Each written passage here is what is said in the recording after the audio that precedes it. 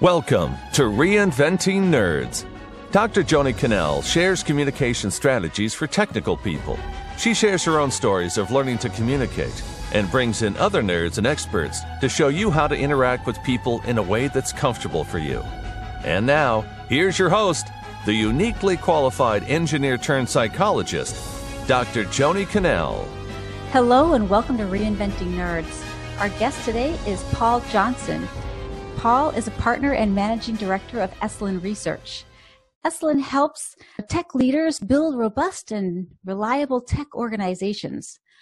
Before he started Esalen, Paul has also worked for Qualcomm for over 20 years, and he worked his way up from software developer to senior director of engineering, overseeing a worldwide team of hundreds of engineers. He has some great stories and insights to share with us today. So let's welcome Paul. Welcome to the show. Thank you, Joni. It's a pleasure to be here. Thanks for having me. Oh, great. I'm honored that you decided to join us today. So my first question for you is, are you Canadian? Well, there's so many like stealth Canadians in California. Yes, I am Canadian. I was born in Toronto. I grew up in a town called London. And yes, but I've been living in Southern California here for, since 2000, I guess. Okay, great. Yeah, I saw you went to the University of Waterloo, and that's so interesting. And we love Canadians here. You guys are just so much nicer than like, a lot of the other folks growing up, like in New York and everything like that. So thank you. Oh, you grew up in New York, so you're not too far away then. You're like an honorary Canadian then. Well, I grew up in Boston, actually. Oh, so even closer. And I spent, we can talk about this some other time, Paul, but I spent a lot of summers up in Canada. So I love it there. Yeah. But on the other side, in Nova Scotia. Oh, awesome. Yeah. Beautiful over there. Yeah. So, I want to know about, so you moved here straight out of college in San Diego to Qualcomm, right? So, I mean, obviously there's an obvious reason why Qualcomm would draw you from Canada, but seriously, that must have been a big move. Tell us about that.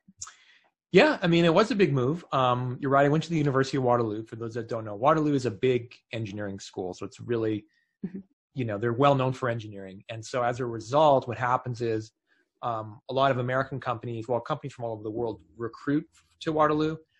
So what happened with me is I actually, Waterloo is also known for, they do an internship program. So you kind of do 4 months of school and then you work somewhere for 4 months and you do that all through school. So what happened with me is I first came to San Diego as an intern, and it was just a 4-month with Qualcomm. This was in 98, and I'll date myself. And so at that point, it was like such an easy decision because it was like, okay, 4 months in San Diego, all expenses paid, they're flying me down and they're finding me a place to live and all this. And it was almost like a no-brainer to do it for 4 months. But that kind of got me hooked. It got me hooked on the city of San Diego. It got me hooked on Qualcomm. And then, naturally, then they offered me a full-time job. So that made it a lot easier. And also, I had a few classmates, among them Augustine, who's also a co-founder of Esalen Research with me. Oh, I didn't know you went to school together. Oh, we went to school together. That's right. Now, he didn't come to San Diego initially. He finally made it down here. But yeah, I mean, I think that's, so the combination of I'd done an internship and, just getting hooked on the city just brought me down here full time. Yeah, it's hard, especially, I mean, I know what you mean about like having winters and everything and coming to San Diego, it's hard to go back. I worry about that with my daughter who grew up here. I'm like, well, anywhere you go. Well, my kids love visiting the snow. They like love living in California, but they love visiting grandparents and being in the snow. Yeah, it's much nicer when you have to shovel the car. So, all right. So let's hear about Qualcomm then. Tell us a little bit about, Qualcomm has gone like, it's a huge company in San Diego, dominates San Diego, huge growth, and then, had to scale back at a point and then growth again. I mean, like, tell us a little bit about what that was like. Yeah, it was definitely a journey. When I joined Qualcomm, it was 99 full time. So, at that time, right, it was like the Silicon Valley .com explosion. And, actually Qualcomm was the number one stock on the NASDAQ, like massive growth that year. And, it felt like when you're part of a team like that, that's growing that fast, you kind of get this sort of feeling that you're invincible. Like everyone's like, oh yeah, like nothing's going to stop us. It's this feeling of, it's really exhilarating, right? You're part of this massive growth and you think you're going to change the world and all that stuff. And I did, obviously learn how to just be a software engineer professionally, how to add value, how to just crank and really, get my technical chops up. But then as the years went by, you're right, Joni. I think what made it so interesting to stay at one company, which I guess is a little unusual these days, is you get to see the arc of how things can change. And, maybe like a huge lesson learned, especially that I like to apply and when I do consulting, is just to say, look, you can't grow out of all your problems, right? But when you're growing, you kind of feel that way. You just, we'll just grow out of it.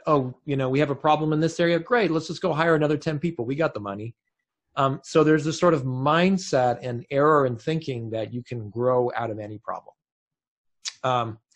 Then the other thing that happens that's so interesting is, your kind of the processes and the systems, the growth outpaces that. So you start off small and you're like, we don't need process. We're different. We're awesome. We're lean and mean. And then you start to grow and you realize, oops, like we didn't set this up right. And you get these sort of unwanted consequences. And what's really hard is to unwind those. So things that are really awkward, like Qualcomm got a little top heavy, right? And so, yeah, and it's, well known, Qualcomm had to do some layoffs. Sadly, I had to do some layoffs. And that was quite a lesson, kind of in my progression. And I had to think about, that was probably the biggest career challenge I had, was how am I going to handle this? And so, yeah, so many lessons, Joni, about how companies can grow, how can they grow too fast, and what happens when you don't set up the systems that are necessary for that growth. Okay, I have a quick question. So how many employees were there when you started?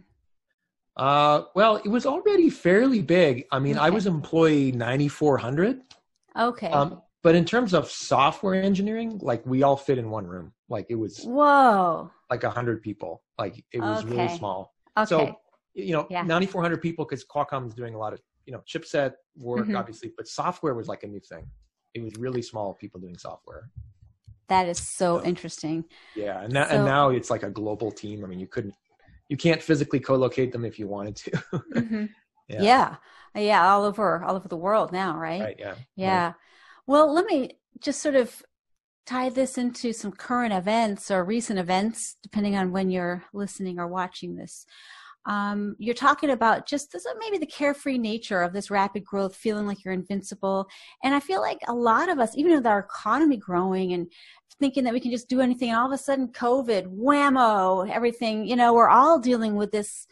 We never thought this could happen, and having to scale back and realizing, those of us are realizing that we didn't have systems in place. We didn't have, precautions or any kind of risk management. We're like, whoa, and now we're in trouble. And so it's a similar kind of feeling. I think a lot of people can relate to that now.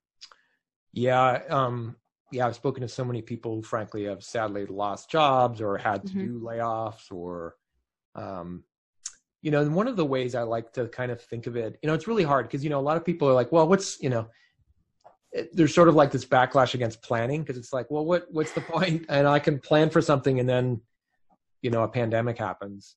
But the way I kind of like to think of it is, especially, in tech, we often like to think like it's very natural in tech to think about your product as being something you rapidly iterate on and change. Like we all think like, hey, this is version 1.0 of this new widget. And the implication being there's going to be a 2.0 and a 3.0, right? Mm-hmm. And so kind of building this idea of change into your product is very natural. But what's interesting is people don't think about that way about their company, right? So one of the things that I think is a great lesson is just get into the habit of like, however you work at your company, write it down, think about it, but then just call it like how we work 1.0, Interesting. You know what I I mean? love it. Yeah. And then when coronavirus hits, or whatever the next black swan is going to be, just think of it in terms of, okay, we have this adaptation built in, and then adapt. It's sort of like adapt or die, sadly, is kind of the environment we're in. And those that can adapt do really well. And those that don't have this sort of muscle of being able to change, unfortunately goes very rough for them. Yeah. Oh, that's very sage advice there. Okay. So we've talked a little bit about the way you work and the processes and the technology as well. But one of the things we love to talk about on this podcast are the people issues that come up.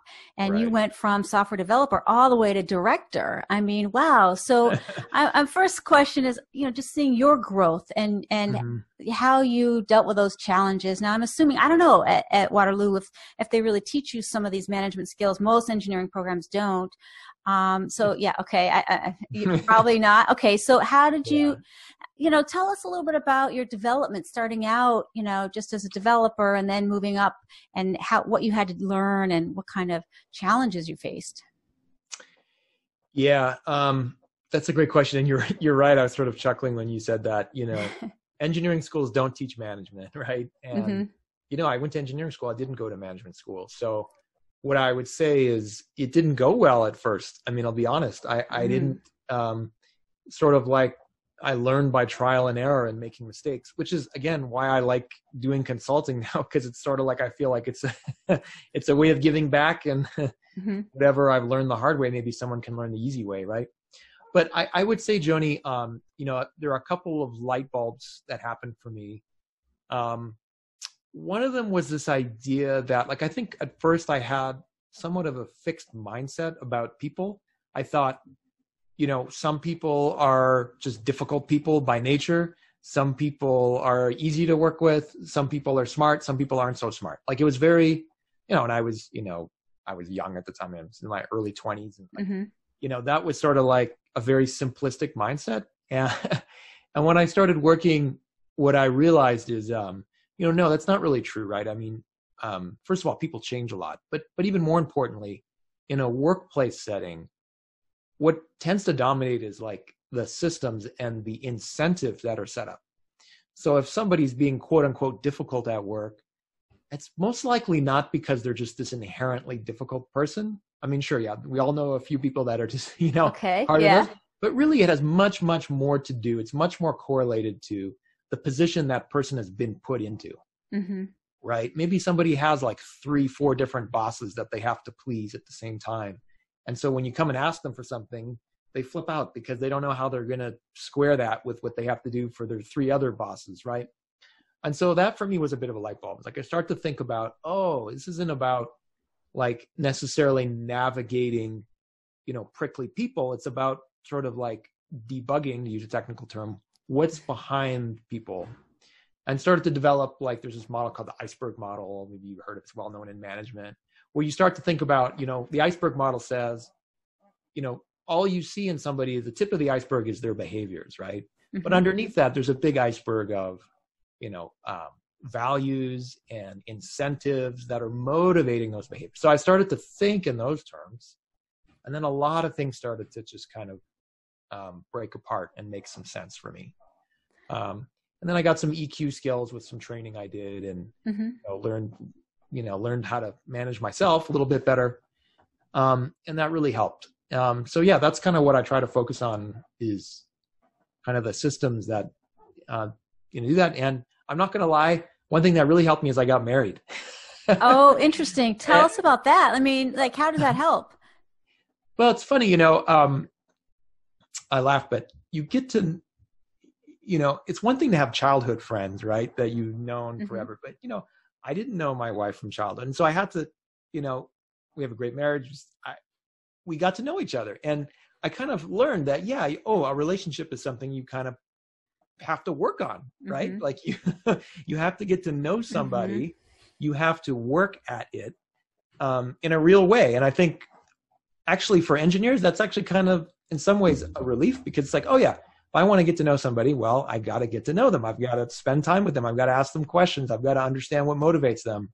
And so if you treat it almost like a little puzzle, I engineers like puzzles, can unlock. And I got to know my wife very well and got married and everything else. So that also helped me just dealing with, situations at work, frankly, and having kids the same way. Yeah. I hear that a lot about kids, I Yeah. can tell you one thing that helped me about having a kid was learning how to say no so much more easily. Yes. That's true. In fact, just today, somebody asked something, I just said no. I mean, it was just like, wow, I didn't used to be able to do that. So. Yeah, it's true. Actually, it's powerful, right? Yeah. So life and the relationships and, they can really teach us a lot and they can bleed over from one to the other. So hopefully, we see that in work-life balance as well and how we go home. I'm sure your wife would have stories about that as well. So hopefully positive ones. Yeah. Well, now I'm always at home. We're all at home. I know. This is a very different time. Yeah. So, let's see. So, I'm just curious now, you had probably several different leadership titles in 20 years moving up. Sure. How does it differ now as a director than it did, say, as like team and, I don't know, middle management, whatever you did, what they were called? Yeah. Yeah. I mean, one of the things you learn very quickly is what gets you to a certain place doesn't get you to the next place. Right. And that's, I think, maybe a mistake that people make in their career development is, because like early in your career, it's really all about productivity, honestly, right? It's productivity at quality. Like, can you deliver the goods on time, on schedule, at quality, right? And so you think, okay, I know how to do that. I'll just keep doing that. I'll produce more and more stuff and I'll just keep getting promoted, right? That's sort of like the early mindset. And then, when you become a manager and then a director, it actually isn't about the hours or the productivity. I remember when I first became a director, I actually struggled with, when you would do performance reviews, you write down your accomplishments, what you did. I actually really struggled with that. I was like, well, wait a minute, I didn't do anything. All I did was help other people do stuff. Interesting. Yeah. Well, that's a whole new expectation, isn't it? That was the expectation. Exactly. And then I, again, had a little bit of a light bulb and I thought, it's really about the systems. So it's about setting up the processes that allow people to work smoothly, right? It's removing roadblocks, understanding, being a systems thinker. So watching people work and watching where they get blocked and where things don't go so well, watching where customers come in and start to complain about what you're doing.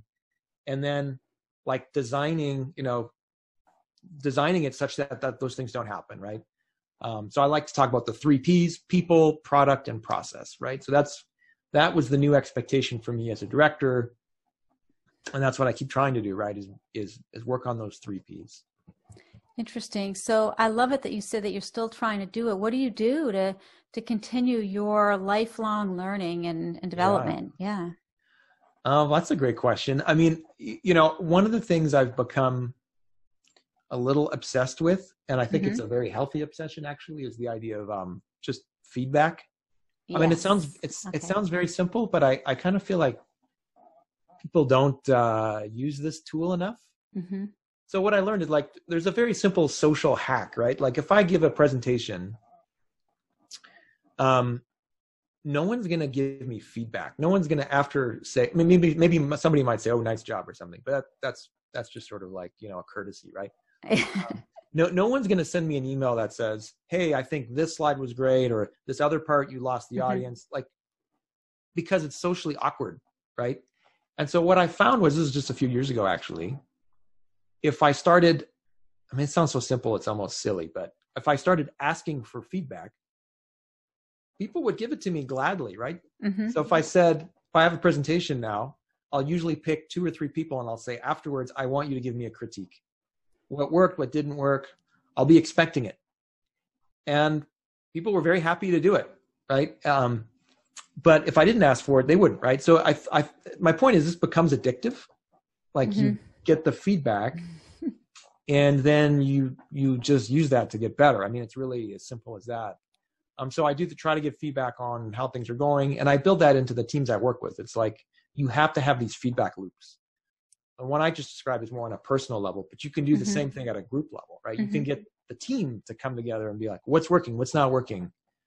let's work on that. And then you just continuously improve.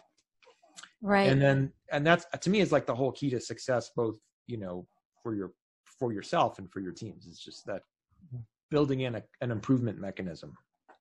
Well, there were a couple of things about that I really loved. I mean, first was that you're asking for what worked, not just what didn't work. So many people just focusing on the negative, and you're saying, no, I need to know actually what went well too, so that so I'm not just criticizing myself all the time, and seeing what to keep doing.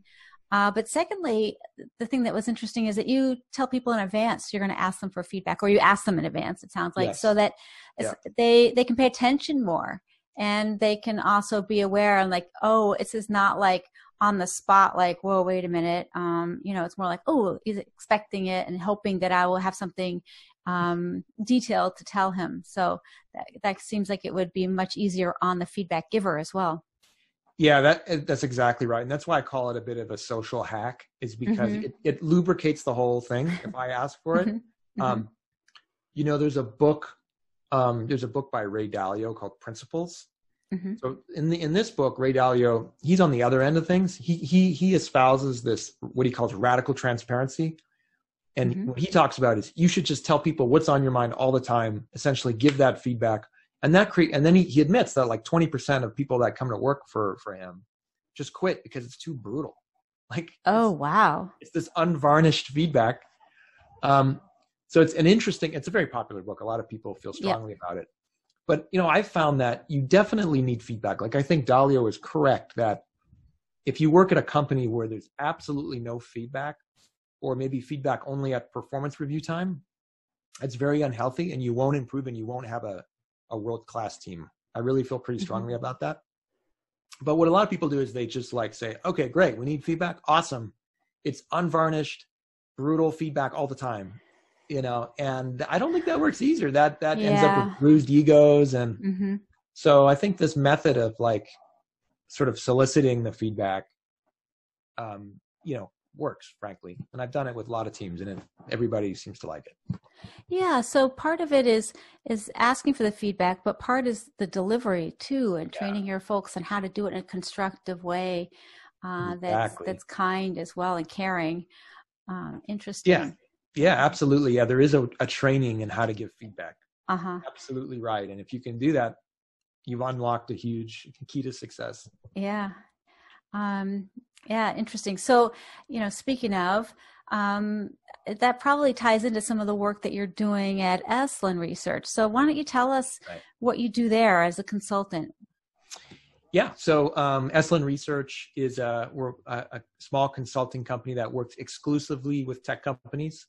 And we started it because, of course, management consultants are, not unusual. I mean, there's plenty of management consultants out there, but we really felt like there was a niche here for working with small tech companies. Of course, there's the big McKinseys and the BCGs and all that that work with big companies. And then you have consultants out there, I think, that just would deliver like generic, I would call it manager skills, but we really wanted to work with tech companies, like the problems that are unique to tech companies. And so that's what we do. We work with them, and really it's about focusing on the systems, processes that are needed for growth and are needed to get to the next level.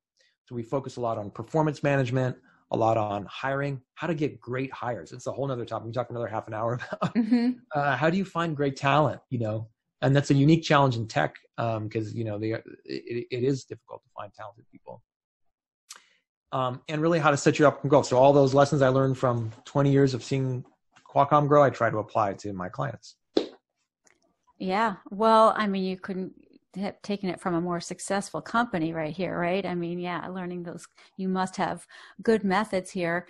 Yeah. So, I mean, in terms of hiring, and, you probably hired a ton of engineers. I don't know, what would be like a gem that you could share? I know you could talk for hours, but if you have something, just a little something for folks who are listening in. If I were to give the quickest tip I can, the quickest tip on hiring is to be extremely thoughtful about what you want and how you're going to get those hires. And it sounds obvious, but a lot of people don't even write down Number one, what they want. So usually when you think about what you want, you really have to think about three things. There's trade-offs, right? There's trade-offs between what we call skills and aptitudes, right? So someone who's highly skilled might be somebody that can, come into your company and immediately add value. But then you might find maybe like a new grad doesn't have quite the skills yet, but might be extremely smart. And so there's usually a trade-off there. So what's really helpful is if you really think hard about what you want. Do you need someone to come in and do something highly skilled because you need something fast? Or are you looking more to build a longer term function? So really think about what you want and then write down your process for how you're going to hire those folks, right? So how are you going to interview them? Design interview questions carefully. A lot of companies don't do that at all, right? They just are like, hey, Bill, will you just interview this person? And then Bill just finds the hardest possible interview question and grills the poor person, right? That's not being thoughtful, right? That's just sort of like the traditional way of grilling people. So being extremely thoughtful about how you're going to evaluate candidates. If you want to gem, what I would say is what you're trying to do in an interview is really simulate the work environment. You're trying to evaluate in a real world environment, how would they work with the team? And a lot of companies aren't doing that. They're doing like what I would call old school interviews where it's about maybe, again, grilling the candidate and seeing if they sink or swim type of test. So that's really it. Having an established process, thinking about what you want, and then designing very carefully an interview process that really kind of gets you, because really interviewing is it's matchmaking, right? That's what you're doing, is you're finding whether you have a good fit. And that's what companies should really work on. Yeah, I would add, Paul, that, especially when you're trying to attract good talent, you want to put a good face on your organization too. I mean, if you're just grilling them and like trying to, squash them, that's not going to leave them happy or like, wow, this is a great place to work. They're going to be thinking, I don't know. Yeah. So I think that's right. Yeah. You're just as much, they're interviewing you as much as you're interviewing them. Right? It is a matchmaking process. And every aspect is important, how you present the company. That's right. Yeah. Interesting. Well, how can people get in touch with you if they want to contact you for consulting or just to learn more? Yes. Well, you can head over to our website, esalen-research.com. You can hit contact us, and it goes, I look at all those emails, so you can send those to me. And right now, I know it's really tough with, certainly with COVID, and also it's performance review season for a lot of companies do it this time of year. So I am very happy to do free 30-minute consultations with people that want to talk about performance reviews or hiring. I'm offering that right now just to help people get through. Absolutely no obligations, just as a service. So go to esalen-research.com, hit contact, and you can find me there and we'll get in touch. Excellent. Well, this has been really interesting and useful. I think people have gotten a lot about how you hire and also develop both yourself as a leader and others to be better team members and leaders too. So thank you, Paul, for being a guest. Thank you, Joni. It was a real pleasure. Well, thanks to all of our listeners and viewers too. You can find us on reinventingnerds.com, and don't forget to subscribe, rate, and review. And we'll see you next time. We hope you enjoyed today's episode of Reinventing Nerds and encourage you to apply what you learned to help you communicate better. For a free consultation with Joni to see how she can help you further, please visit reinventingnerds.com. Until then, embrace your inner nerd and remain true to yourself while you develop your communication strategies.